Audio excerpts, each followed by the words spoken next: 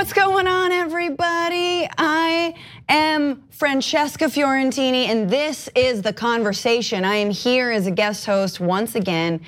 I hope you're ready for it. We've got two very, very good discussions coming up.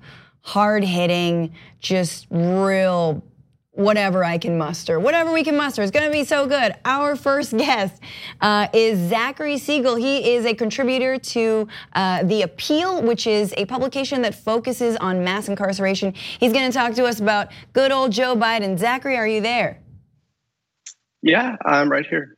Oh, you're right here. Hi. Welcome to TYT Conversation. How are you? I'm good. Thanks for having me on. Thanks for being here. So I wanted to talk to you about an article that you wrote last year about Joe Biden and specifically his legacy when it comes to the war on drugs. And a piece of legislation that's sort of, I guess, shorthandedly called the Crack House Law. Tell me about that. Yeah. Okay, yeah. So, I mean, it sounds bizarre that we're talking about crack houses in 2020. But basically, the crack house statute was part of a moral panic around drugs back in the late 80s and early 90s. And it basically stipulates that anyone who is owning or operating or managing a building that facilitates the use of drugs is wherever drugs are going down in this building, that means whoever's on the lease or whoever's running this building, they're liable to be criminally prosecuted. And so the crack house statute, it foundationally it sounds racist. Like we think of crack houses as being in urban cities, and there's no crack houses in the suburbs. But people also smoke crack in the suburbs. But Sure. No one who owns a house in the suburbs is being prosecuted for doing it in their home. Right.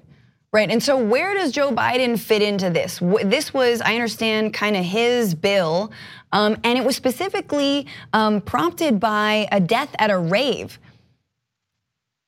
So yeah, like it's really funny how this all happened, and not funny, but just how crack houses were sort of a panic in the late 80s and early 90s, and then going into the 90s and 2000s. That's when the next drug panic, raves, began. And so there's something called the Rave Act, which is actually like an outgrowth of the crack house statute. It basically has the same rules that if you're owning a concert venue and people are doing drugs in there, then you as the owner, you're also liable for whatever illegal activity is going down in that venue. And so the Rave Act is short for the not super subtle Reducing Americans' Vulnerability to Ecstasy Act. And so, yes, Joe Biden wrote both the Crack House Statute and the Rave Act. And, why we're talking about this now is really important because I cover public health with an eye toward drug policy. And as of late, some of the biggest public health threats are not from infectious disease, but from what economists have called deaths of despair. So overdose deaths, excessive drinking, and tragically suicide are causing so many deaths that our nation's life expectancy has declined. And that our policy solutions have been zero tolerance and draconian and punitive. And this clearly doesn't work. We need a different approach. And these laws are interfering with policy solutions to our drug crisis now. Yeah, as I was reading your article, I thought that was interesting about the impact of those crack house laws and then this Rave Act, which was that targeting not only the people who rent out spaces and maybe, obviously without a lot of their knowledge, there is drug activity inside of those spaces, but that people who sell things like water at events like raves could be held liable for or could be implicated under this law. That could be illegal, which technically makes the rave a lot less safe. Exactly. Also glow sticks are considered paraphernalia. It's really absurd. And so for The Appeal, at the behest of my editor, Ethan Brown, I looked into the case of Disco Donnie, who was a rave promoter. He threw like big parties in New Orleans at the State Palace Theater, raves. We now call them festivals and EDM. So he was sort of integral and foundational to this culture. And he was the first rave promoter to ever be criminally indicted for throwing a rave. And he was prosecuted under the crack house statute. Wow. And when that case really fell apart and they couldn't make the case against him because he was a rave promoter, he was not a drug dealer. And there was a vast conspiracy that he was making a lot of money off of selling drugs at the parties he was throwing. It just didn't hold water. Right. And so the case fell apart. Yeah. So what is the impact of that legislation passed in '86, right? Now in 2020, what is happening and how is this crack house law being implemented? Yeah, so as I was saying, there's a massive wave of overdose deaths right now. And why we're talking about this now is because of a recent court case in Philadelphia. So there's an organization called Safe House. They're a nonprofit, and they were trying to open what's called a supervised consumption site. And basically what this means is that people can use drugs under medical supervision and avoid fatal overdoses. So these sound kind of radical and kind of counterintuitive, but really they're effective interventions grounded in harm reduction and public health, and they're prominent throughout Canada and also across Western Europe. And because of the crack house statute, because of these laws that Biden wrote that are on the books, the Department of Justice sued Safe House to keep them from being able to open one of these facilities. Because if you own where drugs are being used, then you are technically in violation of the crack house statute. At least that was the argument that the U.S. attorneys in Pennsylvania put forth. Mm-hmm. But it didn't hold up. And the judge ultimately decided that no, these facilities do not facilitate the use of drugs. They prevent people from dying and give people critical health care. Right. Right, and that goes back to what you were saying about this logic of criminalizing drug use and also even criminalizing the sale of drugs, which doesn't have necessarily the impact that I think most Americans would imagine that it does, right? And we've seen obviously the ways that it disproportionately incarcerates people of color and all of that. But can you just sort of further that? I know you talk a lot about these myths that we have in our minds about criminalizing, the sale of drugs. Why is that misguided? Yes. So I recently wrote another piece for The Appeal about drug dealing and how we need to rethink the way that we view people who sell drugs. So these laws and the rhetoric that gets them passed and used is often about how we're going after major traffickers and we're going after these, big international criminal organizations. But the research clearly shows that these laws are applied to people at the very bottom of the drug trade. These are people who cannot get jobs in the mainstream economy. These are people who've never been given a chance, and they're quite entrepreneurial, and they do have skills and have trade and know how business works, but they can't get out of the underground economy. So they continue to sell drugs, and that's who these laws are being applied to. And it's not El Chapo. Like, yes, we did capture El Chapo, but the drug trade did not stop with his capture. People are still using drugs, and whether you're getting the kingpin or getting the people at the very bottom, the drug laws are not having their intended effect. They're just locking people up, and people are still using. Right. I mean, we've all seen The Wire, and if you haven't seen The Wire, go back and rewatch The Wire to understand how The Wire was right. how criminalizing drug sales works. But back to Biden a little bit. What is his response now? 20 years after, or more than 20 years after this law has passed, is he trying to walk back his stance around the Rave Act or like the crack house statute? And do you feel like he's trying to rewrite and maybe sort of own up to some of these bills that have had a negative impact when it comes to stopping drug use? Yeah, so at this point in the campaign, sadly, we're not talking about raves and crack houses. I, as a drug policy reporter, wish we were. But really, at the very beginning of the campaign, he sort of went on like a half apology tour. He said that some of the crack laws that he did write were indeed harmful to the Black community, and he did own up for that. And I think since that, the Democratic Party has really championed criminal justice reform as of late, and even like the Koch brothers are trying to buy some goodwill with criminal justice reform. That the needle has moved so far on this recently that I feel like someone like Biden, whose views might be a little outdated, really has no choice in this but to get on board. But when it comes to things like supervised injection sites, I haven't heard him make a peep about this, whereas Elizabeth Warren and Bernie Sanders and Andrew Yang, they have all explicitly come out in favor of supervised consumption sites. And I've asked the Biden campaign where they stand on this, and really just haven't gotten a straight answer yet. Yeah, I mean, that's incredible. And it's also incredible that we've come this far in the last 20 years. I mean, we've seen just how much the war on drugs has failed, how much it's criminalized entire communities, and the work that you're doing is excellent. And you have pushed the needle, and you see that, as you're saying, in some of these front runner candidates who are seriously taking harm reduction as a viable alternative to what we've been seeing. Thank you so much, Zachary Siegel. Let's find your work on the appeal and follow you. Where can we follow you? Okay, thank you so much for having me.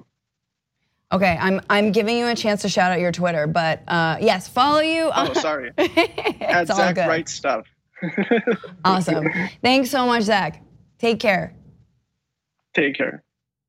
All right, and we'll be right back with another conversation with me, Francesca Fiorentini.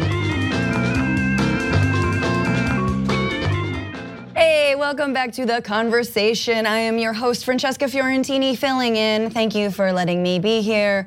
Thank you for watching. We have another conversation with me. He is a former state rep of Florida, an attorney, and a founder of the organization People Over Profits. Please welcome Sean Shaw. Mr. Sean Shaw, hi, how are you? I'm great, how are you doing? Good, good. So first of all, just tell me about your organization, People Over Profits. Sure, in Florida, I have a reputation of being a consumer advocate. I was the consumer advocate for insurance here in Florida. I'm a trial lawyer. I'm someone that believes that the power of corporations is way out of whack.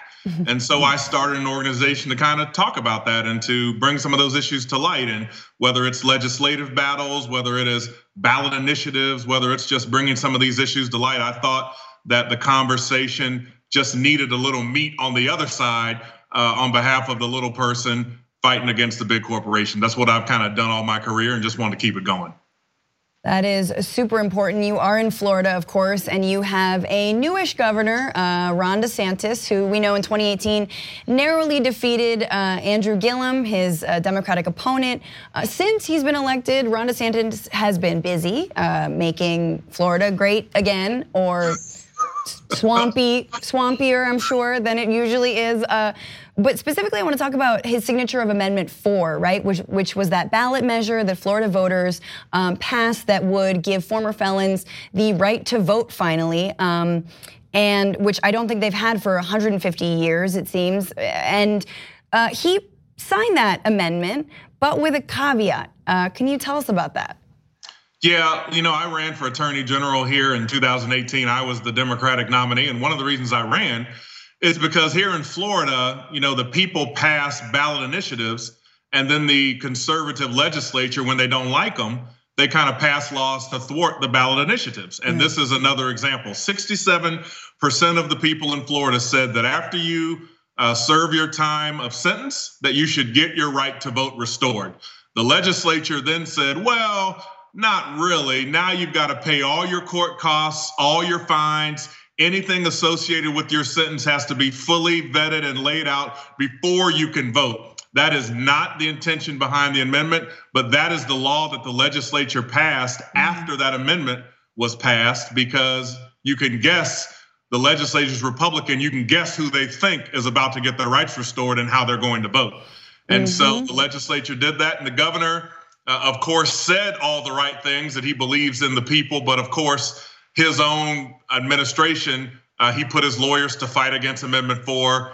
And it's just, it's very disappointing. This is Florida. Welcome to Florida. And, a lot of people were trying to give Governor DeSantis credit for being somewhat of he was doing better than they thought. But listen, we went from Rick Scott, who was about as bad as you could get, till about slightly better Governor DeSantis. Okay, he's a little bit better than Rick Scott. That doesn't mean he's good. It means he's just better than Rick Scott. Yeah, it's like one of your downgraded hurricanes. Yeah, he's not that much better. And the Amendment 4 fiasco is an example of that.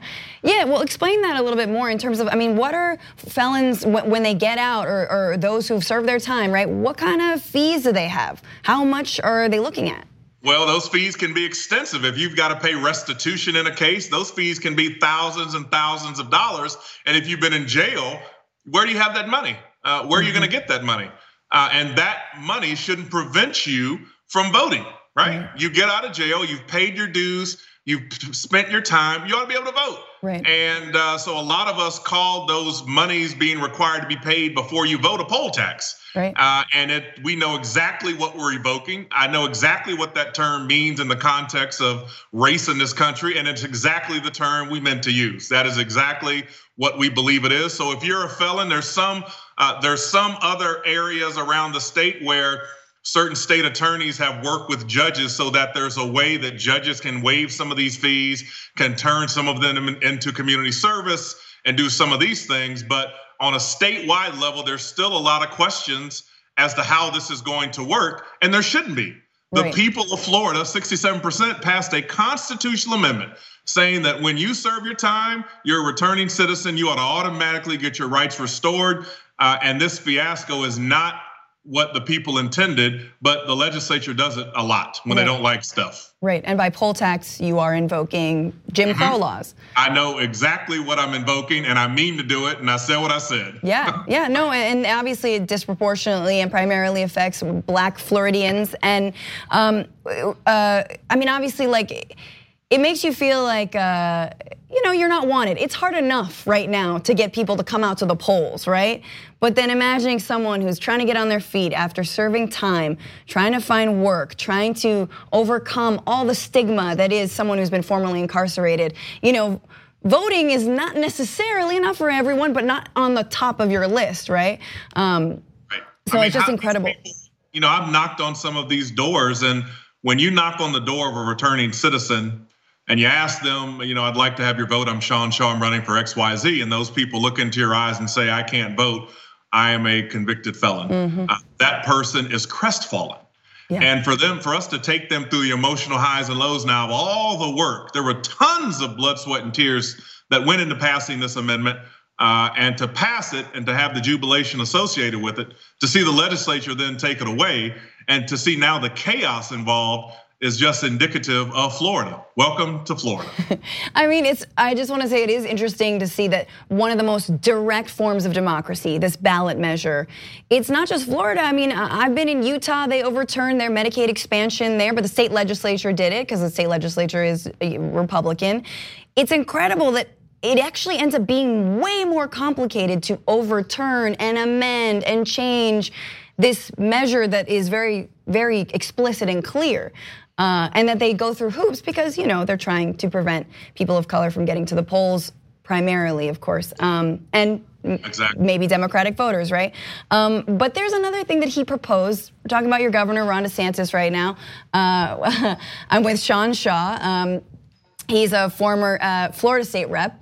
And so DeSantis is proposing a huge salary increase for Florida teachers, which on its face seems incredibly progressive. Like it seems something a Democrat would be in favor of. Can you tell me more about that and sort of what your read on this is? Well, listen, I actually served in the legislature, so I can tell you, you never believe what people say behind podiums. You believe in what the bill actually says. And I haven't read it back to front, but I'm gonna be very interested in a year or two from now as to how much base salary increase this bill is. Right. Because I've heard a few different phrases about the school board will have some abilities to implement these raises, that the raises are gonna go to base salary, that the raises are gonna not go to veteran teachers, they're only going to new teachers. So, again, DeSantis is good at one thing, saying the right thing on headlines. He believes in the environment and he believes in public education and he believes in Amendment 4. But when you look behind the curtain, actually he doesn't believe in the implementation of Amendment 4. Actually, DeSantis is continuing the dismantling of the public school system here in Florida by the expansion of vouchers and charters and all this kind of stuff. Yeah. And so when you look behind the nice podium speeches, you see that they're continuing to do in Florida what they've always done, which is try to turn our public school system into a for-profit institution, to have our environment not be what it ought to be, and to just have us be the least taxed state in the country, which means that we don't have money to do anything else. And that's what we're continuing to do. And I was in the legislature, so I know what speeches versus bills are, particularly in that legislative body.